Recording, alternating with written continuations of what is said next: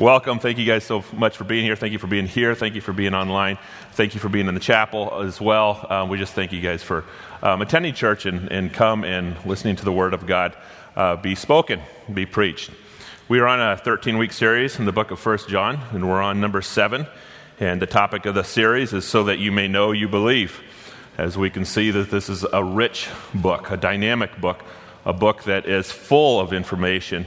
And as it is full of information, I would like 13 weeks. I need 13 years to be able to preach this book, just in a sense of what is in there in those things. And the passage that we're going to work on this morning is one of the richest, extremely rich passage in the Bible, as we see that it is loaded as we work through it. But the whole concept, so that you may know you believe, what happens is that when you believe, something takes place. The Holy Spirit enters us. We were once dead, but now we are alive in Christ. There's things that take place in the spiritual realm that happens to us.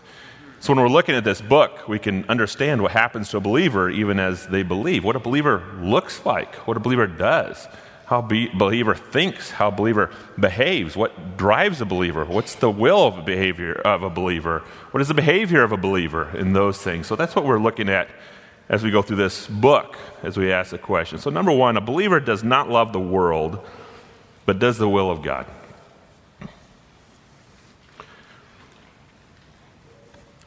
Just want to read our passage, and then we will work through it.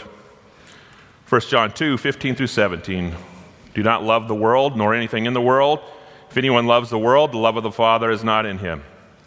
For all that is in the world, the lust of the flesh, the lust of the eyes, and the boastful pride of life is not from the Father, but is from the world. The world is passing away, also its lusts, but the one who does the will of God lives forever. This is one of the most misunderstood passages in the entire Bible. And so we're going to look at it, and as we're looking at it, there's going to be a lot of dynamics, so we're going to have to put our thinking caps on because we're going to kind of look into different words that are being spoken in this. But what I mean by misunderstood passages is a lot of people have grabbed a hold of this verse and say, well, we are not supposed to love matter. We're only supposed to love the Spirit. We're not even supposed to love the material. We're only supposed to love the Spirit. And it comes out in this dualism, is what they call it, a perspective.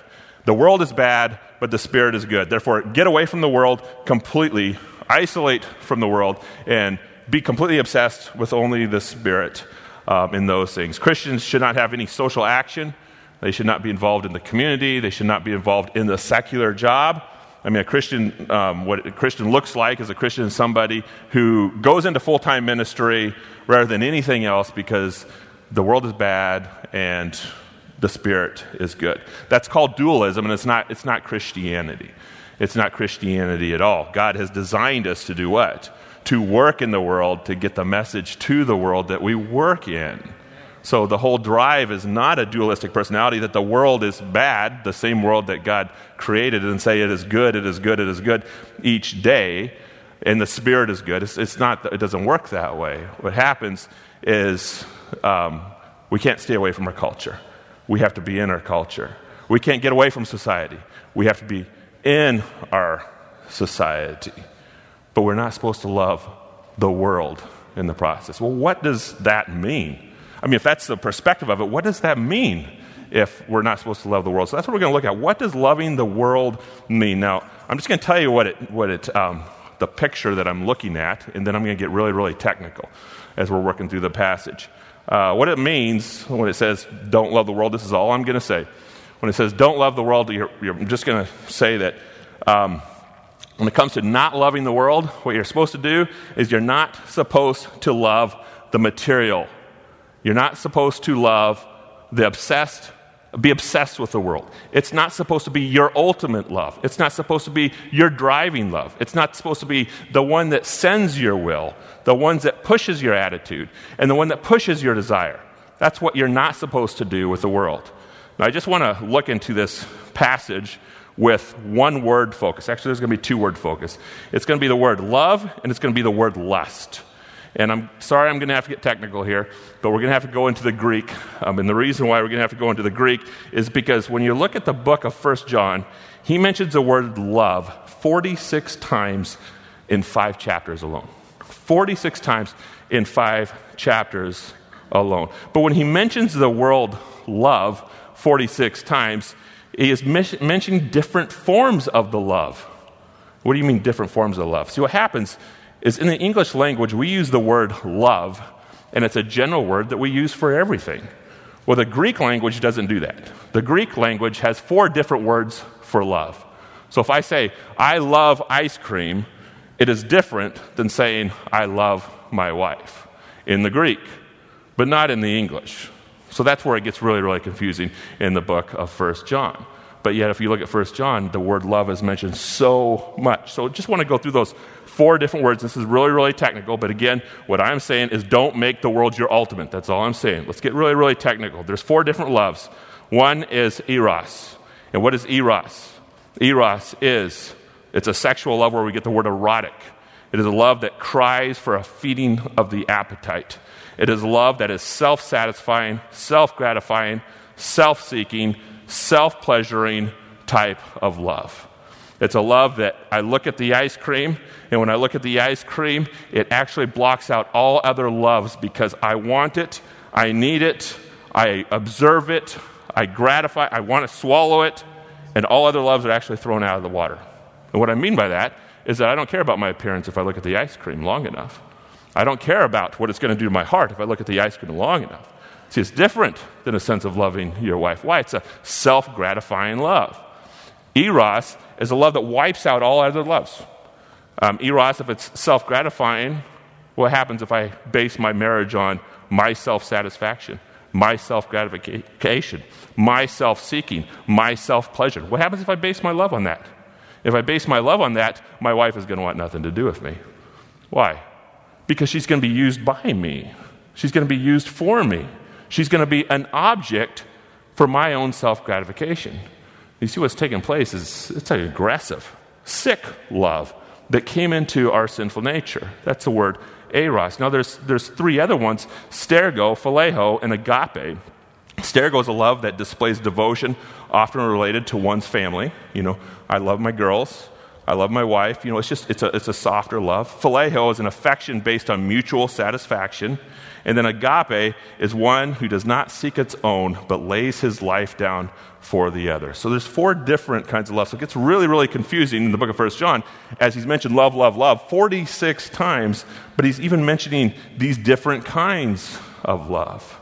So when you look at this word love, do not eros. Agapeo is a synonym for eros. Do not eros the world. Use it for your self-satisfaction. Use it for your self-gratification. Use it for your self-seeking. Use it for your self-pleasure. Make it your ultimate driving love in your life.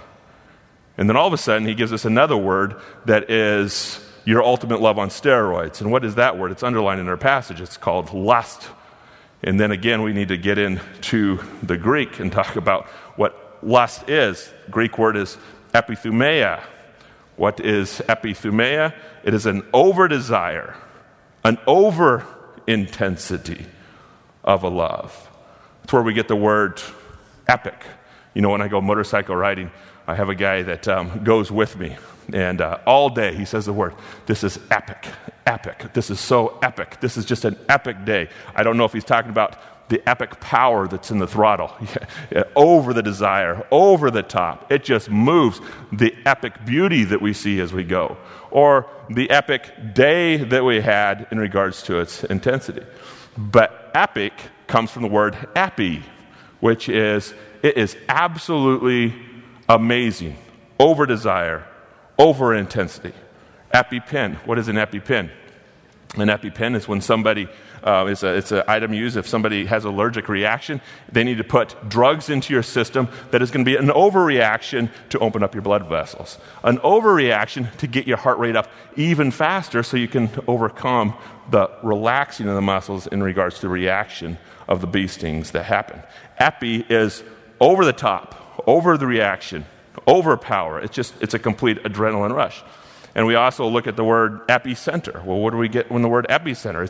It's the center that is over the center. In other words, it is the heart of the center of the earthquake that is exploding. It is the base, the ultimate, the one. And that's where we get this word epi. So you have these two words. You have eros, and then you also have epithymia. And when you have these two words, you're saying a love that drowns out all other love when we talk about love. And then we're also saying a lust that is literally over the top. So just to sum that up, what does this mean? What it means is that you have an ultimate, and the ultimate is your world or the things in the world. You have an ultimate. The ultimate is the world or things in the world. When John is saying this, do not make the world your ultimate. Do not make the things in the world your ultimate. Do not have an over-desire for the world or anything in the world and make it your God. Because when we have this over-desire for it, it's going to send us a direction. So number 2, what is loving the world? Loving the world is the over-desires of the flesh, the over-desires of the eye, and the obsessive desires of the ego. What owns your mind? When you have nothing else to think about, what do you think about? Whatever that is, all the time, is an over-desire of the flesh. Is it God or is it not? What is your will driven by? What is your attitude focused on? Where does your money go? Where is your passion? What happens is your number one ultimate desire is going to drive all those things. Your number one ultimate desire is going to drive all those things. John's saying, don't love the world or anything in the world. Don't make them the ultimate desire. If you look at this verse, it says, do not love the world or anything in the world. He then explains to you exactly what is in the world. For all the things in the world, the lust of the flesh, the lust of the eyes, and the boastful pride of life. He explains these are the things in the world. These are the things that are taking place. Therefore, don't make them your ultimate. Who should you make as your ultimate? You should be making God as your ultimate. And what should be number 2? People, your ultimate. Love God with all your heart, soul, strength, and mind, and love others as yourself. Don't make the world your ultimate. So, just looking at the things, it's okay to eat to live, but it's not okay to live to eat. Because if you're living to eat, what are you doing? You're making it your ultimate. But even when it comes to food, people make food their ultimate. I mean, somebody who has an eating disorder, has made food their ultimate. And they're doing it the opposite direction. The food literally consumes their mind. It's what they're driving their will, driving their emotions, driving their attitude, driving their behavior, and send them into, I would say, a ditch, destroying their life because they made food their ultimate. We're not supposed to make food our ultimate. It's loving the world. It's okay to spend to live, but not okay to live to spend. It is okay to work to live, but it's not okay to live to work. It is okay to play, but it's not okay to live to play. It is okay to have sex with inside of marriage, but it's not okay to live for sex. If you make the world or things in the world your ultimate love, according to the passage, it says, the love of the Father is not in you because there is a position for your ultimate love, and that position is for God and God alone. And I want to go clear back to Genesis, because when we go clear back to Genesis, what's going to take place is Satan's going to show up. And remember, he only shows up 3 times in the Bible. But when he shows up, a revelation of him is being revealed because he's trying to destroy people. And what does he try to do when he tries to destroy people? Look at Genesis 3. This is when he's faced with the woman, when he's trying to get Eve to sin. When the woman saw that the tree was good for food, what is that? Lust of the flesh. Make the flesh your ultimate. And that there is delight for the eyes. What is that? Lust for the eyes. And then the desire to make one wise. What is that? The pride of life. She took it and she ate it. He took something that God said, do not take. But what was Satan's temptation? The temptation is like, God did not say. This is your king. This is your Lord. This is better than God. This is more beautiful than God. Therefore, feed the flesh, feed the eyes, feed the pride, make it your ultimate love, because when you do you embrace an ultimate love, the love of the Father is not in you. Matthew 4, 3 through 10. Here, Satan shows up again. When he shows up again, he's going to try to destroy somebody. He's going to try to destroy Satan or Jesus in this passage. But when he does, let's read it. The tempter came to him and said, if you are the Son of God, command these stones to become bread. What's he saying? Lust of the flesh. See, Satan knows us. Satan has studied us. Satan knows that these are dependents. But if we can just make the lust of the flesh the ultimate, that's what Satan's doing.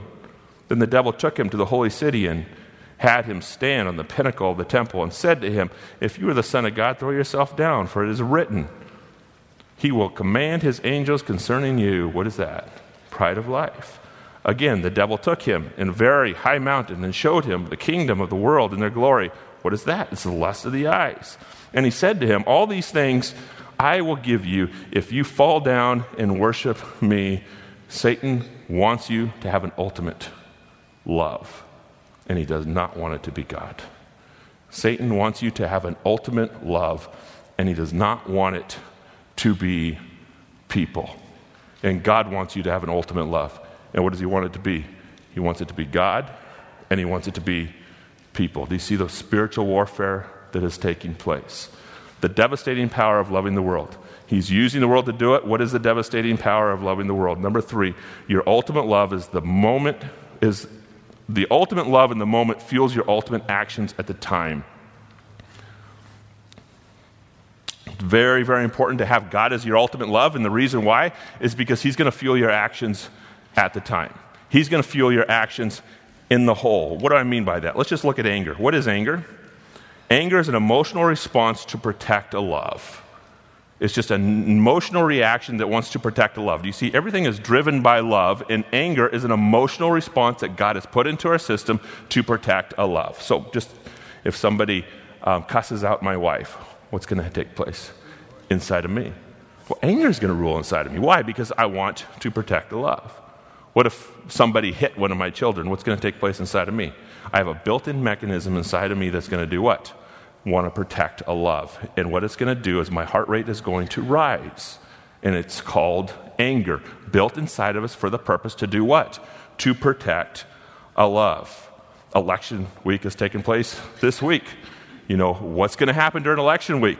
All of us are wondering what's going to take place. And what if the person that we choose, you want, doesn't make it? All of a sudden, anger could build up. Why is anger ever going to build up? Because there's a lot of things at stake. A lot of things that you love are at stake. So it's a natural, it's not sin. What happens is it comes up to protect a love. I love when the traffic flows. I was born and raised in Gold Beach, Oregon. I had 2 street lights. I could barely stand to sit at a street light. Now I go to Portland, and if I ever go to Portland, I actually try to stay away from Portland. A street light on every single block. And I love when traffic flows, and I really don't like when my wife is in the car. And the reason why is because she reminds me about my patience and my anger. I'm trying to protect the love, so when traffic doesn't flow, all of a sudden anger starts to come up to protect that love. I want it to flow. It doesn't flow. You see, it's a built-in mechanism inside of me to protect a love. You ever been in an argument with your spouse? Men, it's at the core of us to want respect. And if it's at the core of us to want respect, and you've been in an argument, do you ever wonder why the argument gets more intense as you continue to argue? Because through the process, you desire respect. You love respect. And in the process of the argument, your respect is going down and down and down by maybe what your wife says, maybe what your wife does, maybe by the way your wife treats you, and your anger is starting to intensify and intensify and intensify. All you're trying to do is protect yourself, protect respect, because you have a love for it. Ladies, they like to be taken care of. They like security. They like to be nurtured. They like to be loved. So when an argument has taken place there, they're not receiving it. So as they're not receiving it, what's going to take place inside of them is they're going to try to protect it. So their heart rate is going to get up. It's built inside mechanism. See, everything is driving us with love. Love, I love peace and quiet. If we love peace and quiet and we don't get peace and quiet, what's going to take place?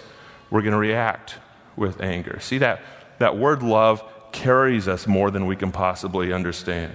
Hate is an emotional response to avenge a love. Is anybody in here, don't raise your hands, don't like your neighbor, are frustrated with your neighbor, or angry at your neighbor? Well, ask the question why. Because if you really ask yourself the question why, what are you doing?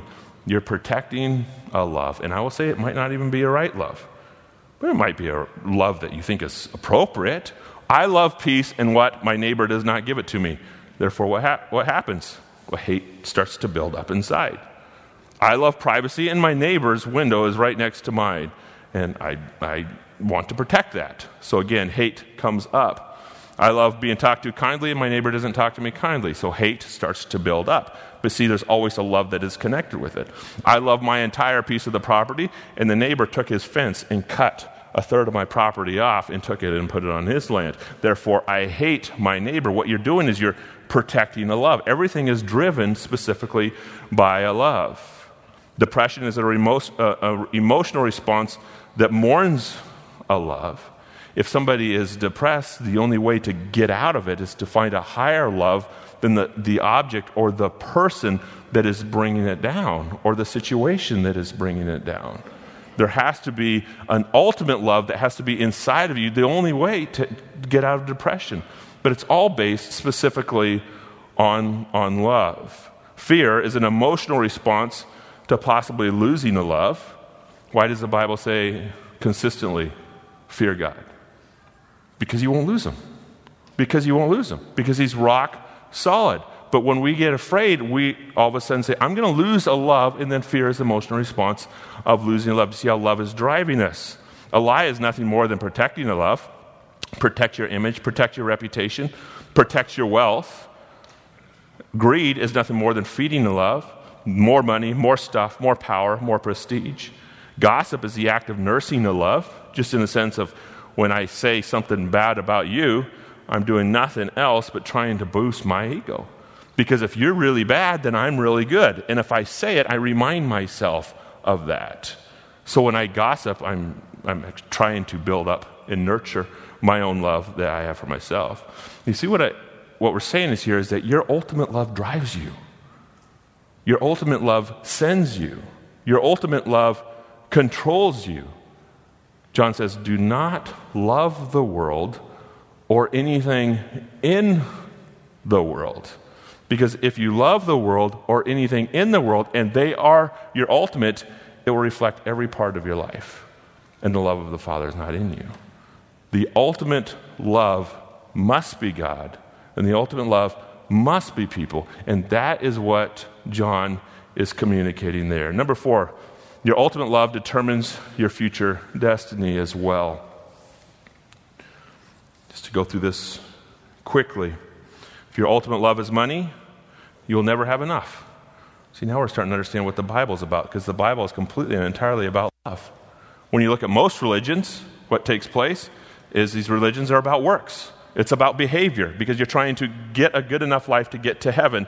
But the Bible is specifically about love, so you have to ask your question, what do I love? If it is your money, then Proverbs explains this to you that you'll never have enough. If your ultimate love is yourself, you'll never have a relationship. Again, we go back to Eros. Eros is a self-gratifying, a self-desiring, self-feeding love that will wipe my relationship out with my wife. And if you wipe the relationship out with my wife, it's going to wipe the relationship out with other people as well. It's the same thing. Your ultimate love for fame you'll be disappointed. If your ultimate love is respect, you'll be angry, mad, and bitter, because in this world we're not going to have respect. If your ultimate love is health, beauty, you will be obsessed. And why will you be obsessed? Well, I remember when I was obsessed about getting a beard. In other words, I cannot wait until I could grow a full beard. And what was I? 14, 15, 16, 17, 18, 19. It's like, when is this beard going to come? Is the beard ever going to come? And I was obsessed with it. 24 years old, 25, all of a sudden the beard started coming. After I got the beard, everything went downhill from there. I started not in shape anymore. I started to put on weight, and all of a sudden, I start like moving to a grave. See, if your ultimate obsession is health and beauty, good luck, because you're dying. You're walking to a grave. You will never be satisfied if that is your ultimate love. If your ultimate love is work, you usually lose both your family and your work, because you don't really like your job anymore if you're going through a divorce. You don't even care about your money anymore that comes in if you're going through the divorce. See, the ultimate love has to be God, has to be people, and if it's going to be something else that's in the world or of the world, it's going to destroy you as a person. If your ultimate love is God, by Him, all blessings flow from now into eternity. So how do we not love the world? How do we not love the world? Now, I got these backwards. I just want you to know in your notes, but I just want to read, it would be number 6, but it's, I'm going to use it as number 5. Make God your ultimate love and people your second. Completely transforming your life. What takes place is God says you need to write a list. And when you write a list, put me on the top and live as if I am on the top. Why? Because when you're angry, it will be righteous anger. Greed will not be there when we see what God has given us and asked us to lay down our life for others. You see what takes place is God being on the top is going to control us, it's going to rule us, it's going to send us, and we'll be more towards His will than even ours. God on the top, and then what? Second, people next. If you love God and you love people, which is in Matthew, it's in all the Gospels, love God and love people, what's going to take place? Well, you love the two things that are eternal on this earth, God and people. And then what's next? Well, you have the world as well. That Satan's trying to paint a picture of the world so we'll fall down and worship it and ignore God and ignore people. And as a result, the love of the Father will not be in us, I would even say naturally. It would not even be in us naturally. Make a list. God your ultimate and people your second. Number 5, prioritize your love by writing it down and then locating your love by your actions.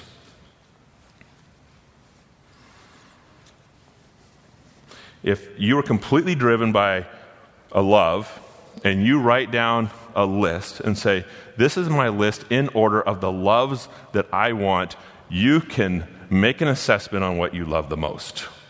You can make an assessment on what you love the most. Because every time you get angry, you can actually find out what you're trying to protect. Maybe you lost a whole bunch of money. And as you're getting angry, what's going to take place? You can see that that would be your greatest love. Maybe it is your job that has taken place. This is a job that is supposed to be good, a job that's supposed to be wonderful, a job that's supposed to be healthy. But then I come home and then I yell at my wife. Well, she's supposed to be the second love, God, and then your wife. But you see what's doing is you can actually identify those loves to see if we are loving the world or anything in the world. It literally controls us. If you hate, find out what you want to avenge. If you have fear, find out what you are concerned about losing. Find the love that is driving you. Find the love that owns you. Find the love is sending you. And then be very, very honest with yourself. Is it God? And is it people? Or is it something else? This is what John is communicating when he said, do not love the world or anything in the world. Because if you love the world, the love of the Father is not in you. Instead, to do what? Do the will of God, which the will of God is written. Love God and love others. Put them at the top of your list. God, I just pray that you empower us to love you beyond anything in this world. I pray, God, that you would be the focus, the drive, the passion that all of us have, God, above all else. And God, I pray that we'll love others second. That you would, that loving you, God, as we're going to look in a couple weeks, is literally loving others. And I just pray, God, that we'll love people second. And then, God, those things that the world has a grip on us, I just pray, God, that we will not love them. That we will not be ruled by money. That we will not be ruled by anything else, even if it's good, God, not be ruled by anything else of this world except you. We love you in Christ's name, amen.